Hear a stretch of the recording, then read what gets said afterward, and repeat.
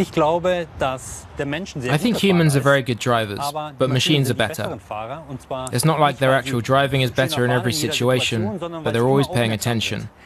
People get distracted by their phone, or eating an ice cream, or drinking coffee, and that is the problem.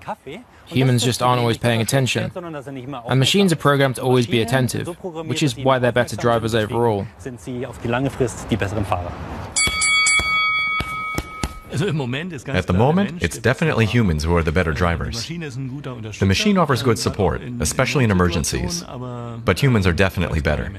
In the future, it will definitely be the machines. The advantage of an automated system is that it's always activated. It has a 360-degree view, and, crucial for the city, it has a general understanding of the situation.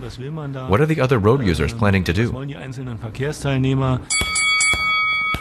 So right now, I would definitely say man. In the city, for sure, man. But man makes lots of mistakes, and this has led to and continues to lead to lots of injuries and deaths in cities themselves. I'm optimistic that in the future we will have automated systems that create a safer and more pleasant city for all road users.